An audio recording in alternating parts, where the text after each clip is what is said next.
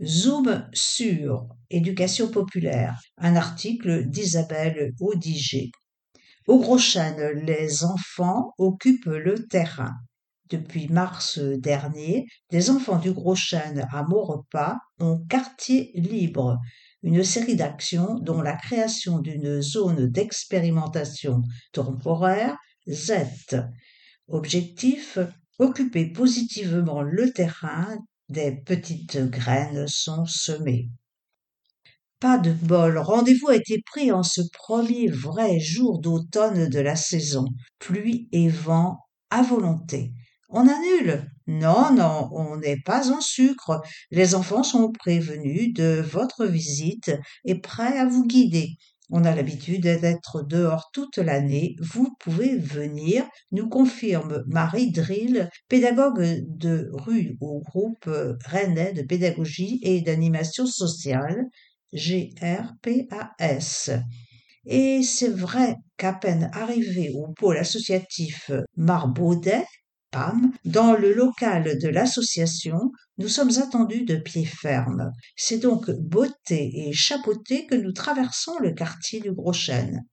Direction la fameuse zone d'expérimentation temporaire, Z, à 500 mètres de là, soit un terrain en friche à quelques pas des tours, investi depuis mars dernier par le GRPAS dans le cadre d'un projet appelé Quartier libre. De grands arbres sur une prairie, quelques planches pour faire des cabanes, etc. C'est en effet un bel espace de jeu un peu caché et protégé du brouhaha urbain mis à disposition jusqu'à la fin de l'année par la ville en attendant la construction de logements. Le lieu est ouvert à qui veut. Imaginez sur le modèle des terrains d'aventure. Ici, c'est comme une bulle de verdure, explique Marie. À chaque fois que nous venons, nous passons des moments magiques. Il y a une espèce d'harmonie. On ne sait jamais ce qui va se passer à l'avance. C'est toujours différent. Sur le chemin, Amir raconte que ce qu'il aime bien à la Z, c'est quand on fait de la cuisine pour le goûter, de la cuisine vraiment en plein air. Marie confirme. Nous avons une cuisine mobile avec une table qui se déplie et un réchaud. Et de raconter la fois où on a fabriqué du sirop. Vous vous souvenez avec quoi, les enfants? La réponse est oui, et c'était délicieux. La recette, du sucre, des orties trouvées sur le terrain, de la menthe et de la mélisse cueillies dans les jardinières aménagées devant les bureaux du GRPAS et cultivées par les enfants eux-mêmes. Les passages piétons, c'est pas pour les pigeons. On arrive à la station de métro Gros Chêne où on marque un arrêt avant de traverser. Car cela a beau être une zone de priorité aux piétons, il faut quand même faire attention aux voitures, qui, selon l'avis des enfants, arrivent beaucoup trop vite. Pour eux, la traversée est confuse et dangereuse, il faut faire quelque chose. Avant l'été, ils ont donc réfléchi à cette question et sont passés à l'action. En s'inspirant des zones de croisement qu'ils avaient repérées à Saint-Germain et au Colombier, ils ont dessiné un passage sur le sol joliment coloré pour que ce soit sympa. Une manifestation artistique accompagnée de son slogan « Les passages piétons, c'est pas pour les pigeons ». Prochaine étape? La ville nous a entendus et répondu que le dossier était dans les tuyaux. Affaire à suivre donc, qui pourrait peut-être conclure positivement une action que Marie qualifie d'occupation positive de l'espace public. Semer des petites graines. Cette occupation positive est l'ADN du GRPAS.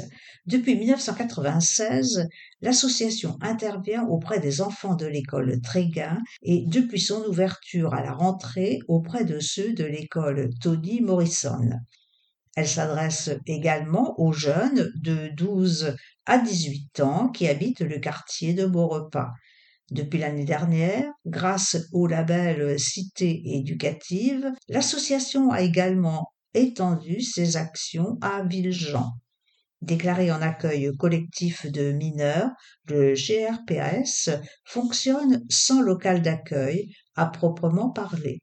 Le principe, tout au long de l'année, les enfants en petits groupes, accompagnés d'un ou d'une pédagogue, parcourent le territoire à la découverte des innombrables ressources culturelles, sportives et sociales de la ville et de ses alentours. Bénévolat sur des festivals, rencontres avec des artisans, visite d'une radio, sorties à vélo, sport, etc. Quartier libre est né suite à l'arrivée du métro, explique Marie. Nous avons travaillé avec les enfants sur les opportunités que leur offrait ce nouveau mode de transport, ainsi que sur tous les changements urbains. La rénovation des tours, la dalle du gros chêne qui va être détruite, l'ouverture de la nouvelle école, etc. Comment laisser la place aux enfants dans ces grands chamboulements? Création avec un artiste d'un jeu d'échecs géant qui va bientôt être livré pour en faire un lieu intergénération, atelier de jardinage, découverte du fonctionnement de l'allumette, un terrain d'aventure dans le quartier Francisco Ferrer, création de la Z, etc.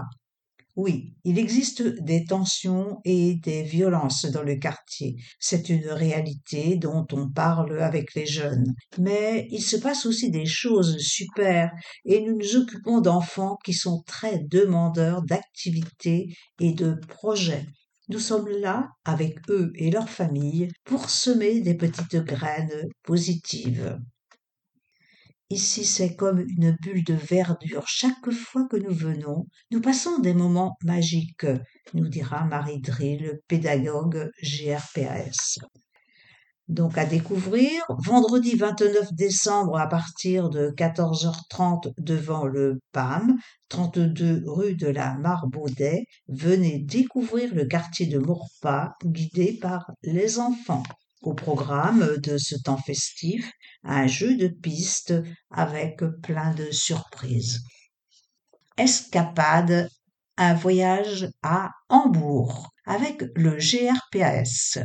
On explore son quartier et sa ville, mais pas seulement. Des séjours sont également organisés afin de permettre aux jeunes d'aller vivre une expérience collective en France ou à l'étranger.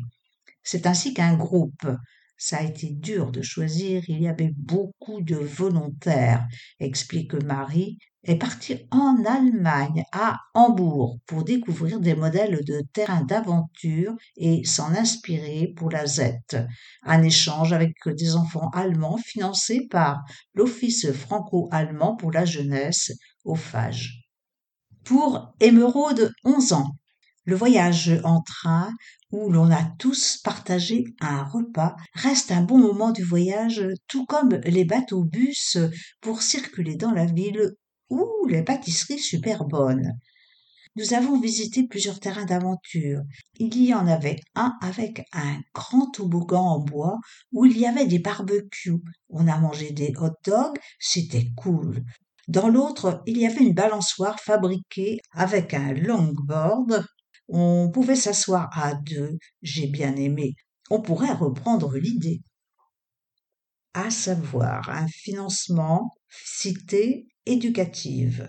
Le projet Quartier libre du GRPAS a reçu un financement de la cité éducative qui concerne à Rennes 3 quartiers prioritaires de la politique de la ville, le Blône, Villejean et Maurepas.